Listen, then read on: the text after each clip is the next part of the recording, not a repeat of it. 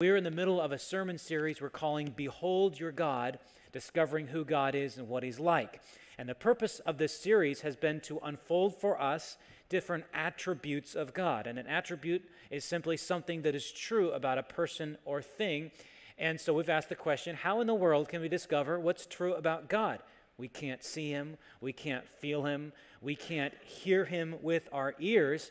The way to discover what is true about God is going to the Bible, because God is a self-revealing God. And to this point in the series, we have discovered or learned about the fact that God is holy. He is three in one. We refer to that as God's triunity or His Trinity. We've seen that God is wise, good, and the past 2 weeks we've looked at the fact that God is love. So 3 weeks ago we looked at God's loving nature, but then last week we looked at what that means for us. So because God is love, we ought also to love one another. And this morning our theme is that God is righteous, which is why we've gone to Isaiah 45, which says very clearly in verse 21, God is speaking, "Besides me there is no God, a righteous God and a Savior." Besides me, there is no God, a righteous God, and a Savior. So, God's righteousness. Did you use the word righteousness in conversation or any text messages or emails this past week? Unlike God's love and goodness and wisdom, but more like God's holiness, righteousness is not a word we often use, unless it's sometimes used jokingly or as an expression. Well, like, that was totally righteous. I've heard that expression before. Not dealing with the righteousness of God at all. But it's not a word that we commonly use, but we actually know a lot more about it than we think that we know. You've thought about righteousness. I guarantee you thought about righteousness probably already this morning and many times throughout this past week, and you will think about righteousness in the week to come, even though you're not using the word itself. Let me explain. There's been this picture circulating on the internet. It has been for quite some time. It's a picture of two tape measures. And both tape measures have the same brand label on them, and both tape measures are butted against the same level surface. But the inch markers don't line up. And the caption says it all. "This is why I have trust issues." The fact that you're looking at two tape measures, okay, how do I know which is the real one? Now, using biblical terminology, the Bible's words for this, the tape measure that is incorrect, would be unrighteous, and the Bible's word for the tape measure that actually is correct is the word righteous. In fact, in the book of Deuteronomy, chapter 25 and verse 15, the Bible uses the word righteous to refer to measuring instruments. It says, "You shall use accurate and honest scales and measures." The word translated in that verse, accurate, is most commonly rendered righteous, which simply means that when it comes to scales and you're doing some sort of transaction, you're trying to weigh out wheat or barley or something else, it better be the case that the weight on the other side is really a pound and not like someone shaved a few ounces off it, so they're getting more or less depending on whether they're a buyer or a seller. It's got to be righteous. It's got to be accurate, right? That's the meaning of righteousness. And I think the internet meme does a good job of connecting this idea of trust with righteousness. Because you can see how quickly trust will break down when things are unrighteous. Because, to go back to the tape measure kind of constitutes a promise that inch markings are really an inch and not a quarter of an inch. And I think it's helpful for us to look at the world this way. Someone is righteous when what they ought to be matches what they really are. Someone or something is righteous when what they ought to be matches what they really are. And so when we begin to look at the world this way, you'll begin to realize we think about righteousness a lot. When you fill your tank up with gas at the gas station, You're counting on the fact, you're trusting the fact that the meter that shows on the little screen there on the display is actually measuring gallons and not not a quarter of or 3/4 of a gallon. You're counting on that. You're thinking about what's wrong. Is my employer, is he behaving toward me or paying me or giving me the benefits that he ought to give because he's my employer? You're an employee. Am I being what I ought to be as an employee? That's all dealing with this idea of righteousness, the difference between right and wrong. Is someone or something, are they really acting, are they really performing what they have said they would, what they ought to? So we have all kinds of relationships in which we are to be righteous or right. If you're a teacher, you ought to impart knowledge to your students. If you're a wife, you ought to love your husband and be faithful to him. If you're a husband, you ought to be faithful and loving toward your wife. If you're a child, you ought to be respectful and obedient toward your parents. If you're a citizen of the country, this city of Concord or the surrounding cities and towns, or of the state of New Hampshire, a citizen of the United States of America, you ought to abide by the laws. There are certain obligations that we have, and to be righteous means to be what we ought to be.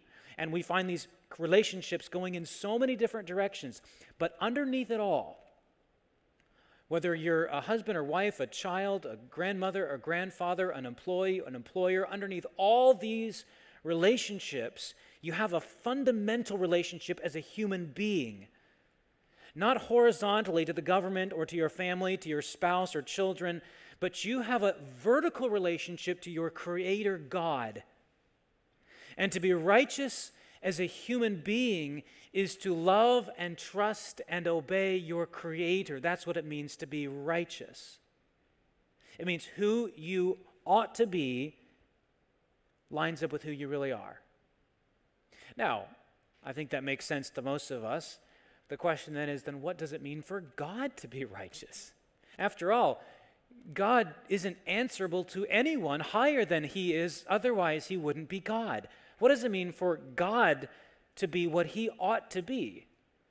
God is not bound by any obligations outside of Himself, but God binds Himself to certain obligations by making promises. So for God to be righteous simply means that what God says He will do and what God really does match perfectly. It means, for God to be righteous means that there is a perfect match, just like the match between my hands, although they're not probably perfectly lining up. There's a perfect match in God's character between what He says He's going to do and what He actually does. He does it all the time. In fact, God is the only being in whom oughtness and isness are the same.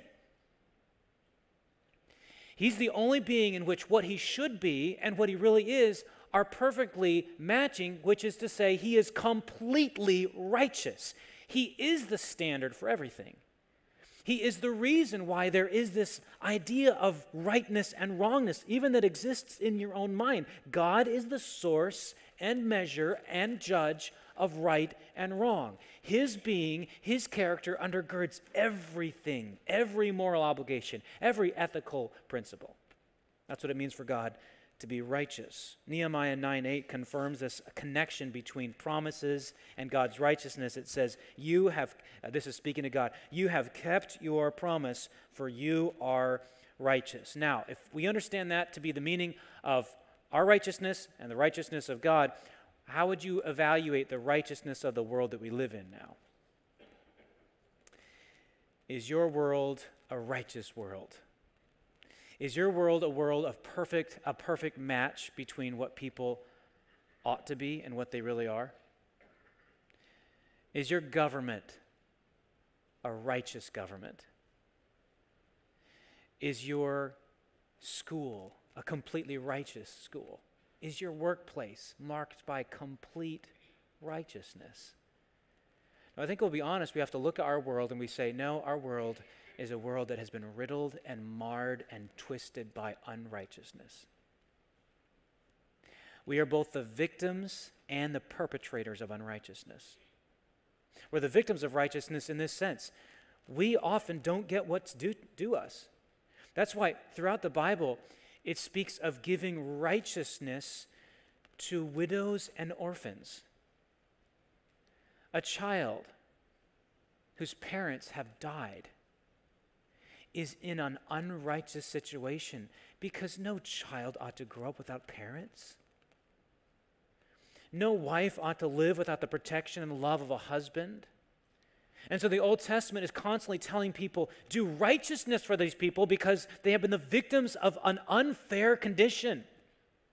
See, our world has been marked by unfairness and unrighteousness, and it would be one thing if we could just say, wow, I'm glad that at least I'm not perpetrating this, but all it takes is a look, as a gaze from the unrighteousness of the world all around us. Just look inside. Is there complete righteousness in your own heart? Can we be honest with ourselves?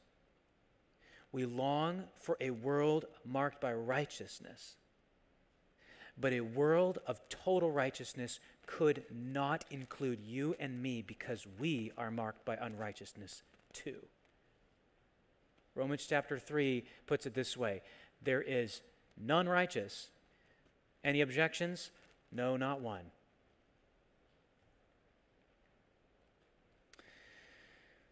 People suffer because of unrighteousness. We live in a world marked by unrighteousness. Now, this takes us to our text here in Isaiah 45, where Isaiah is inviting people to see God's righteousness not as their ruin, which is what we often fear it to be, but as their rescue. So I want to walk through the passage this way from verses 20 through the end of the chapter, 20 through 25. I want to see that Isaiah gives us a challenge, an invitation, and a reason. Okay, so when it comes to God's righteousness, is God as a righteous God? Does this mean that we're going to be ruined because we're not righteous? It should, really, but Isaiah invites us to see, Isaiah shows us a challenge, an invitation, and a reason. So let's look at this challenge. We find it in verse 20. First of all, look at the context of this challenge. Is the nation of Israel had been harassed by these powerful countries, powerful nations. And the reason, from God's standpoint, why they had been allowed to be attacked and overcome by these enemies was because they, the Israelites, had loved, trusted, and hoped in other gods. They felt these other gods, say the gods of the Canaanites or the gods of the Assyrians, the gods of the Babylonians, that these other gods could be relied on and they could be trusted in and they could be loved. And so God allowed them to be taken away and to be harassed by these nations, which raised a doubt in their minds.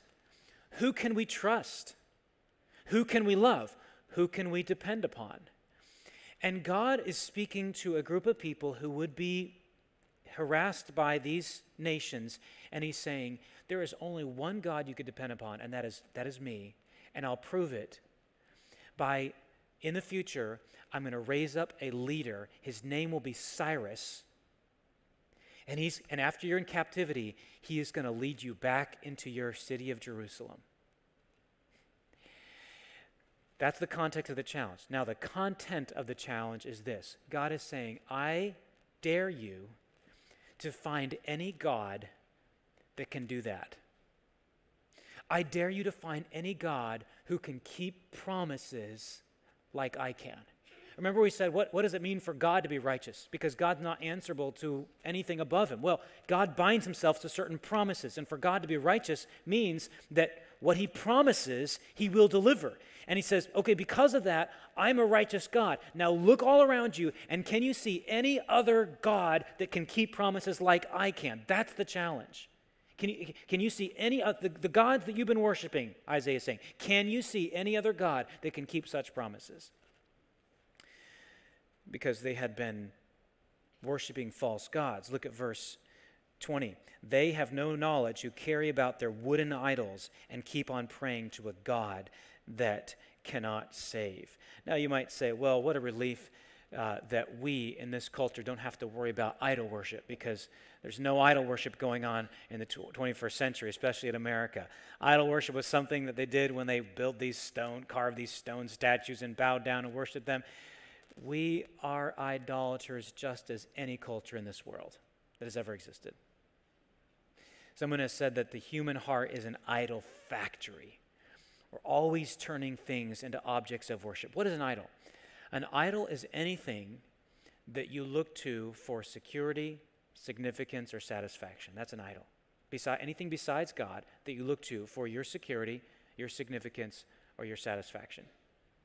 And whatever you think that will give you those three things at least are what you tend to love, trust, and obey. You say, I don't worship down, I don't go to a temple and worship any false idols. Well, we tend to take things that are good and we turn to them into things that we worship instead of God. Let me give you some examples. Could it be that your idol is financial security?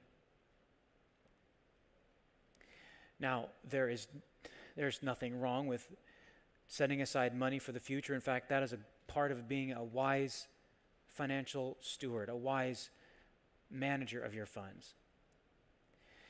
But depending on financial security for the future, is that what you're depending on for your satisfaction, for your significance, for your security?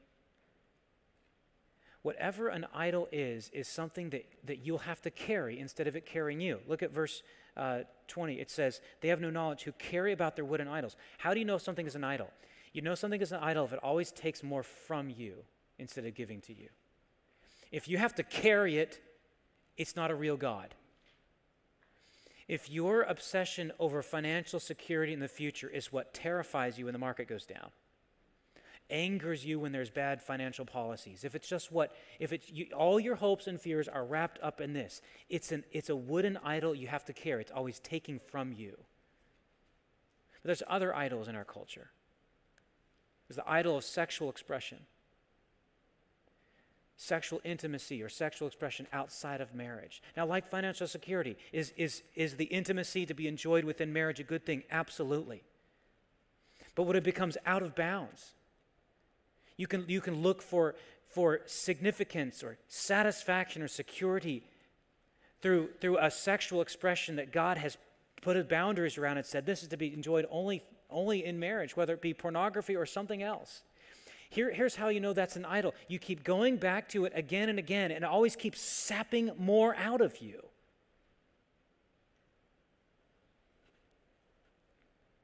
It demands more and more of you, more of your time, more of your focus, more of your mind. There's other things, and I'm going to list two or three more things that we tend to idols that we tend to worship. What about alcohol?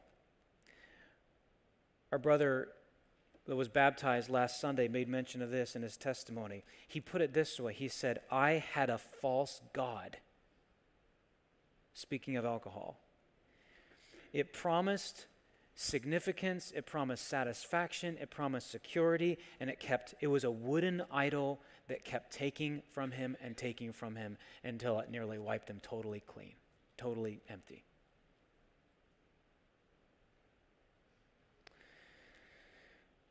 What about, you might say, well, that's not my problem. I have much more sophisticated things going on in my life. It could be that your reputation is your idol. It matters so much to you about what people think of you. And you might say, well, I'm supposed to have a good reputation. I'm supposed to have a good testimony for Christ. But it's possible for even this good thing to become an idol. Is it possible that you've become more content with what you appear to others than with what you appear to God? That you're looking for security and significance and satisfaction in what other people think about you? Well, what if you're called upon to be a fool for Christ's sake? Maybe you're looking for, maybe it's not just your reputation as a pious grandmother or grandfather or church attender or leader in the church. Maybe it's your reputation as being a kind of a Christian who isn't overly committed as a Christian.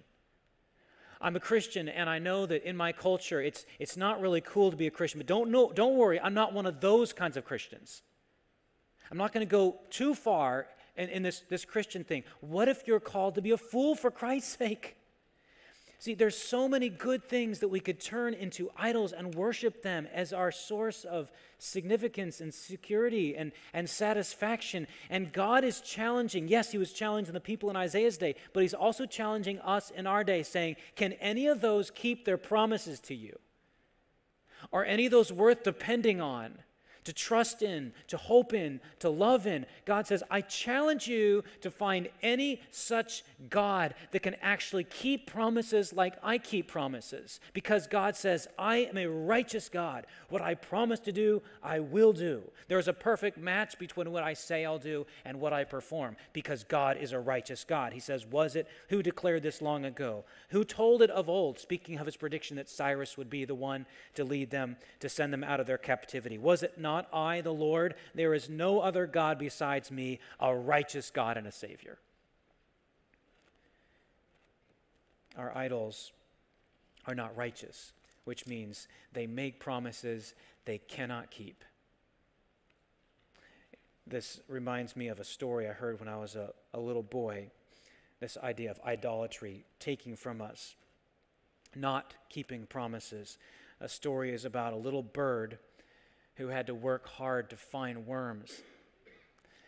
And he would go and dig into the ground and find a worm, and eventually he decided this is a lot of work, but there was a boy that was actually selling worms, and he had this can full of these writhing, fat, juicy worms that just looked so satisfying, and the boy would cry out, "A feather for a worm, a feather for a worm." That sounded like a pretty good idea, so the bird would take a feather out of its wing and pluck it off, give it to the boy in exchange for a worm.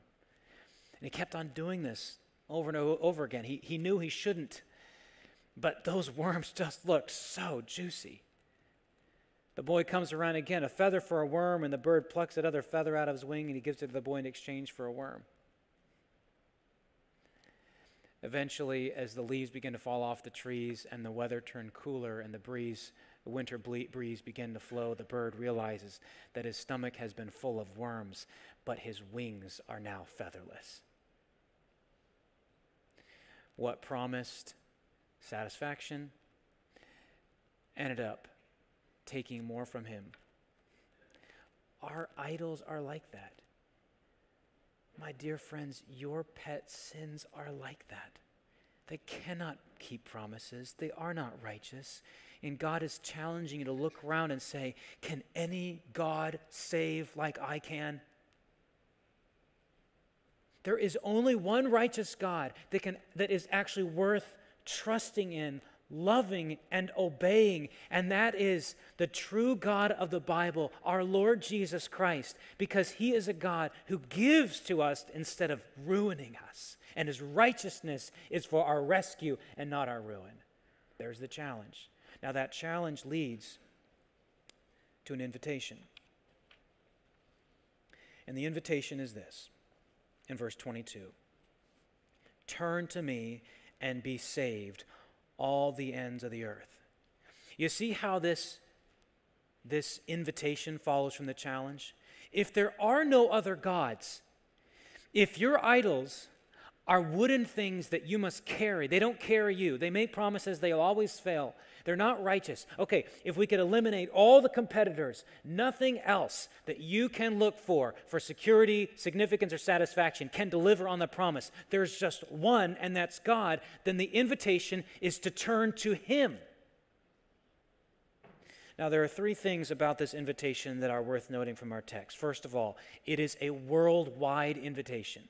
You see, it's in the text. Turn to me and be saved, not just the people of Israel, not just the people of Judah. Turn to me and be saved, all the ends of the earth. And this makes perfect sense from the context. Why?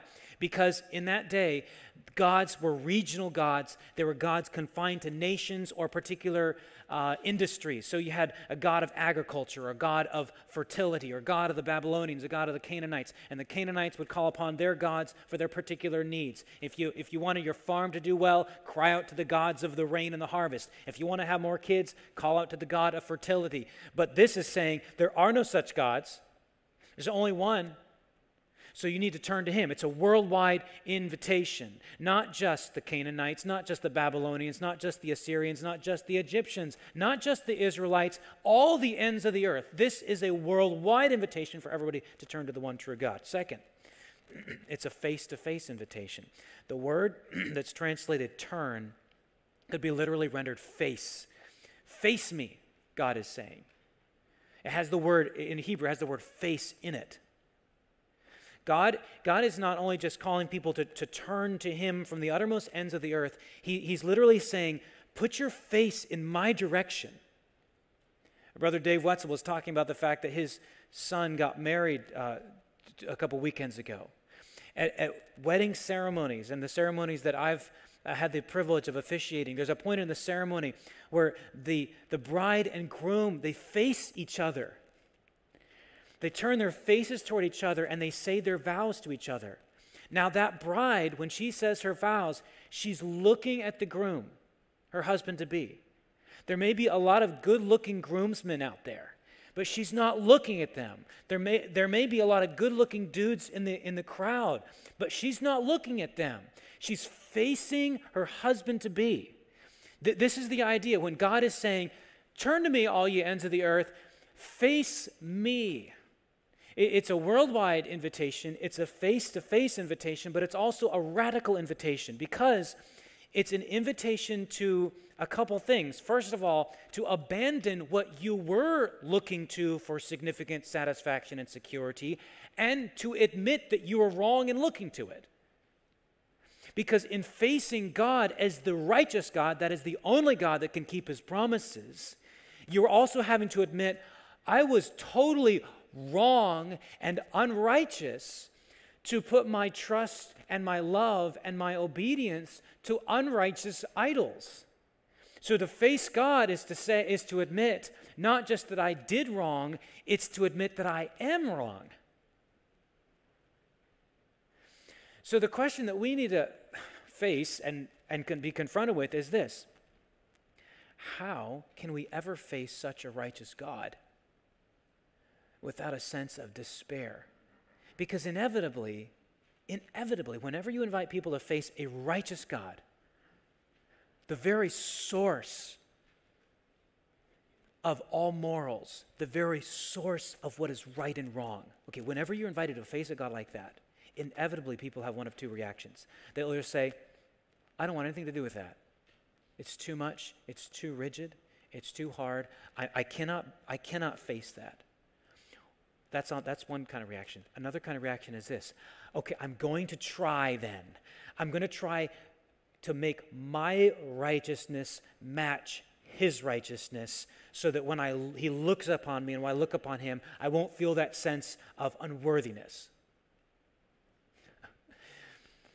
But if you take the first route, it will inevitably lead to a life of complete chaos and despair. And if you take the second route, that is, I'm going to try to achieve something to be worthy of his righteous gaze. If you think you're achieving it, you're going to feel really proud, which is what happens to a lot of religious people. And at whatever point you think that you're not achieving it, then you're going to fall into kind of despair and discouragement and even depression because you feel like, oh, I could never earn this. So, but either way, either approach, which is the approach that people inevitably take when they're confronted by a righteous God, either approach leads to either pride or despair.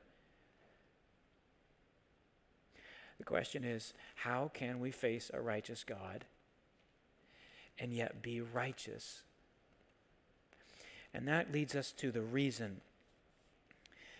There's the challenge. Find a God that can keep his promises, who's righteous like me. You're never gonna find it. The invitation, face me, God says. Why?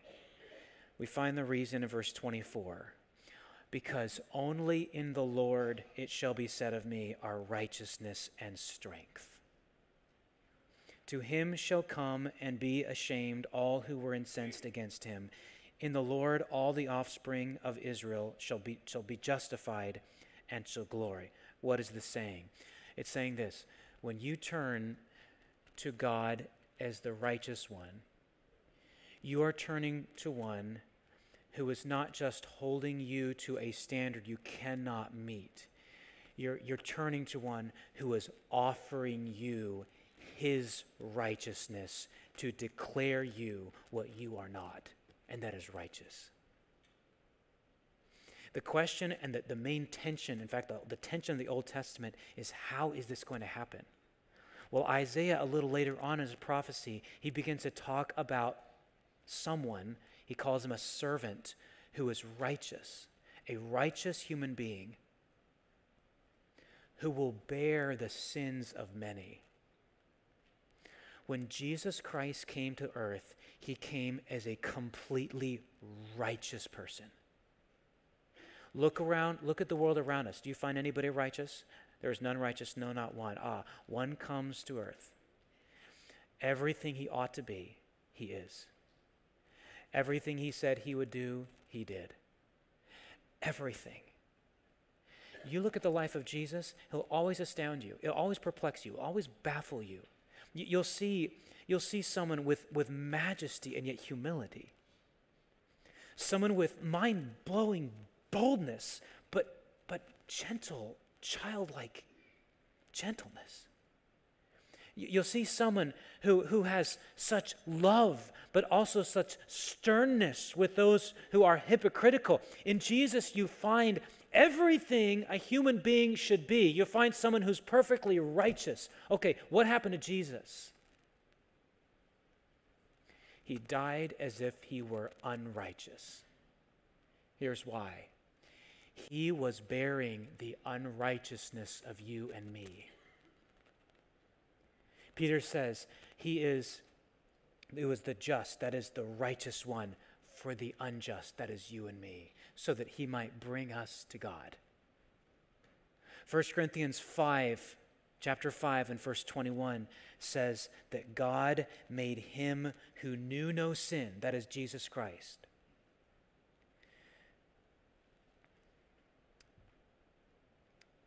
God, for our sake, he made him to be sin, who knew no sin, so that we might become the righteousness of God in him. You see, when Jesus died on the cross, he was, as a righteous man, being treated as an unrighteous person. So when God invites us to come and see him, he invites us to see what Jesus did on our behalf so that we can be declared righteous. That is what it means to understand the righteousness of God. Paul writes about this in Romans chapter 3. He says, now there is a righteousness apart from the law that's revealed. It's revealed in Jesus Christ, and it's given by grace. He says, but now the righteousness of God has been manifested apart from the law, the righteousness of God through faith in Jesus Christ for all who believe. For yes, all have sinned and fall short of the glory of God, but we are justified by his grace as a gift through the redemption that is in Christ Jesus. This was to show God's righteousness so that he might be just and the justifier of the one who has faith in Jesus. And by that, Paul means this. How can God be righteous and make someone unrighteous righteous? Only if a righteous one bore the sins of those people, so that we can say, God's right, and he makes me right too.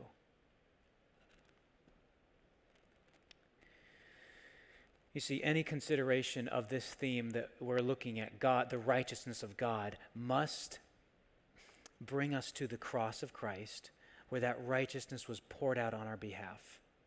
It's kind of like God treats us like the father in that story, the prodigal son treated his son. Remember the story?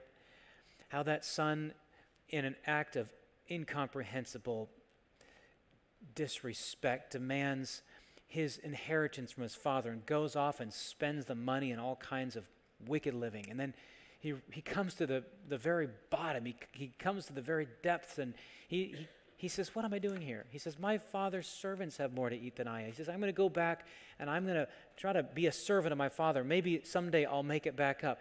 At a distance, he starts coming back home, and he's at a distance. His father sees him and runs to him and embraces his dirty, stinking, sinful son.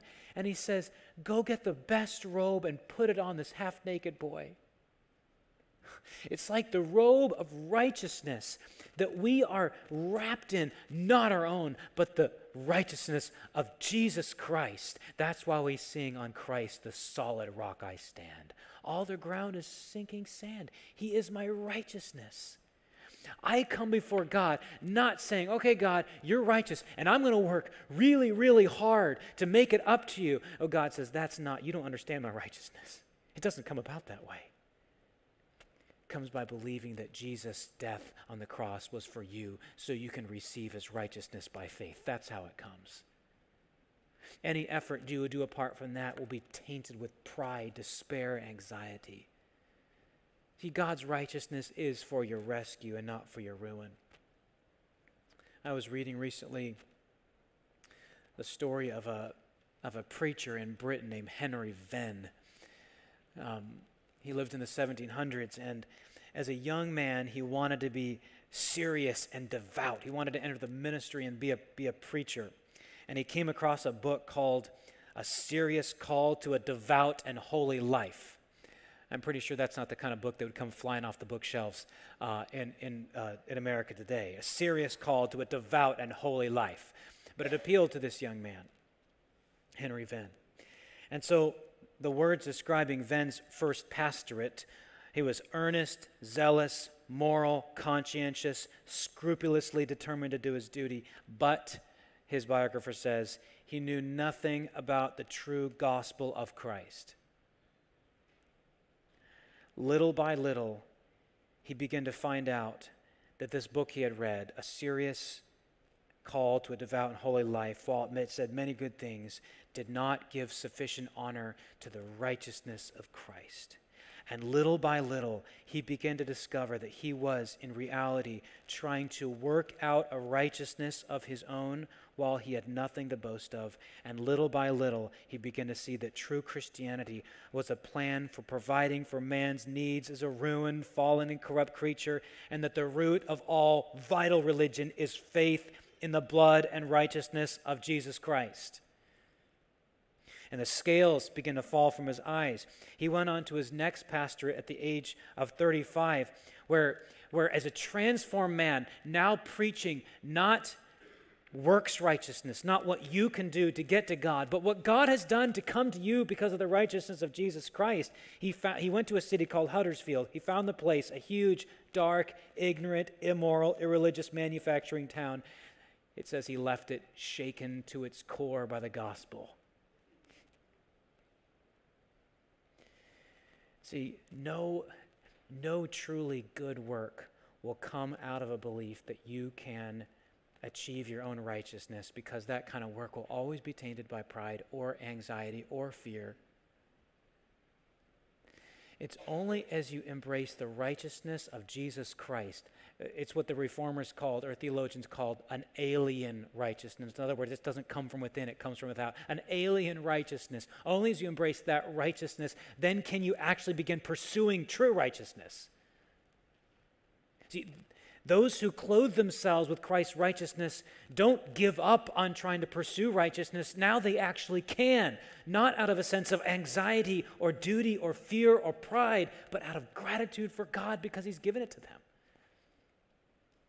So what do we do with this?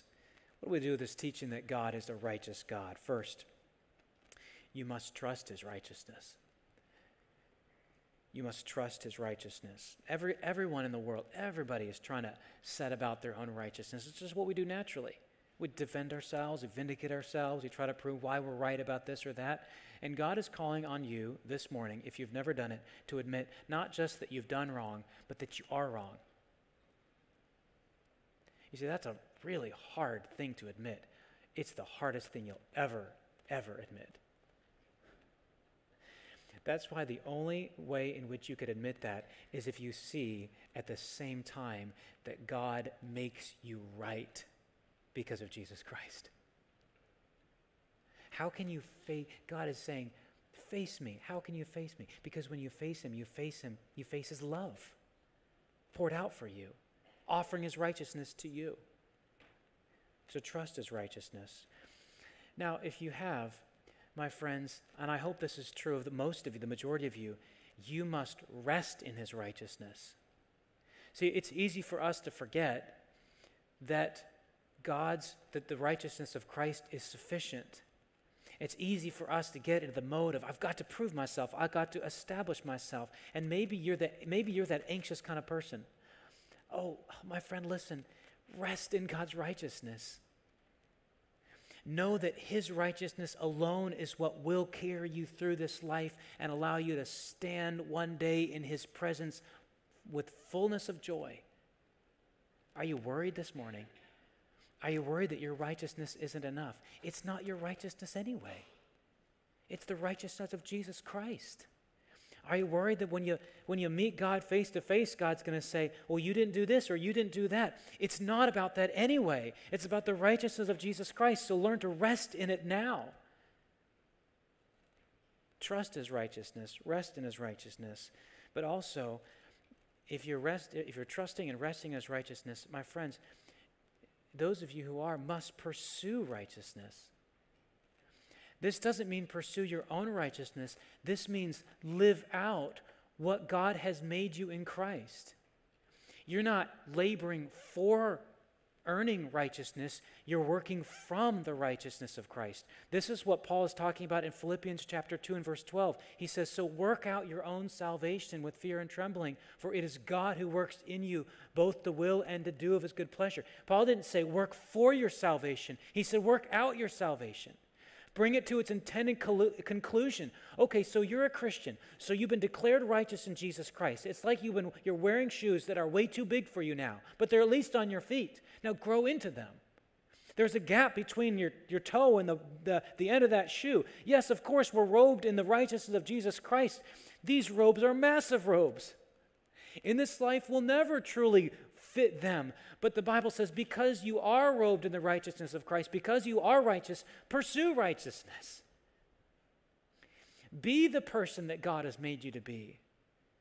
Be the wife, the husband, the employer, the employee, the citizen, the brother, the sister, the grandmother, the grandfather that you should be. Be the one that tells everybody how good God is, who is eager to help, who is eager to bring about justice and reconciliation between warring parties. Be that not because you're trying to get something you don't have, but because you have something you could never earn. That's what true Christian sanctification is all about. It's a working from our righteousness in Jesus Christ, pursuing that righteousness, not because we're grasping towards something we're trying to earn, nor because we're afraid of losing something that we can't keep, but because we've been given something we can never lose, and that is the righteousness of Jesus Christ. My believing friend, is that true of you? Are you pursuing righteousness?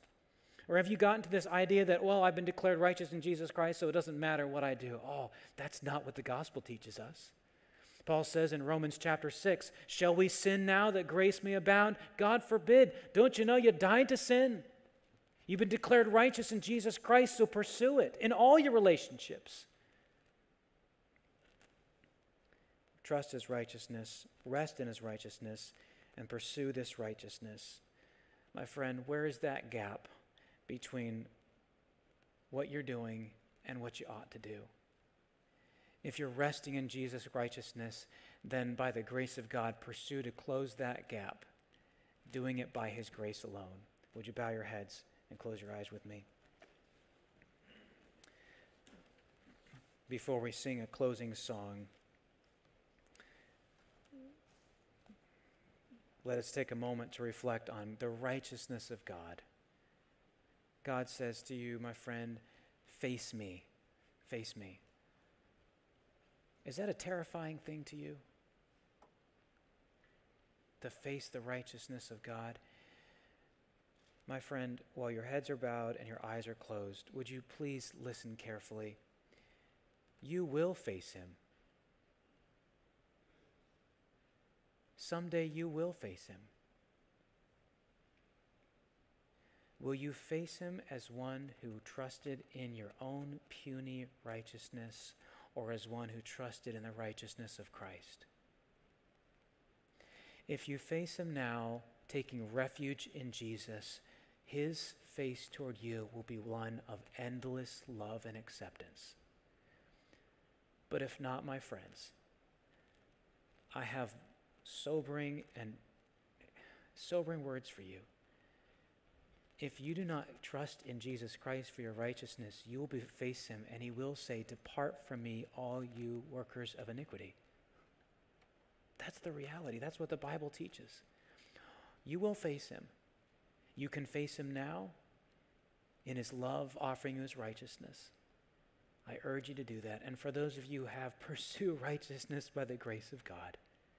Take a moment of silent reflection.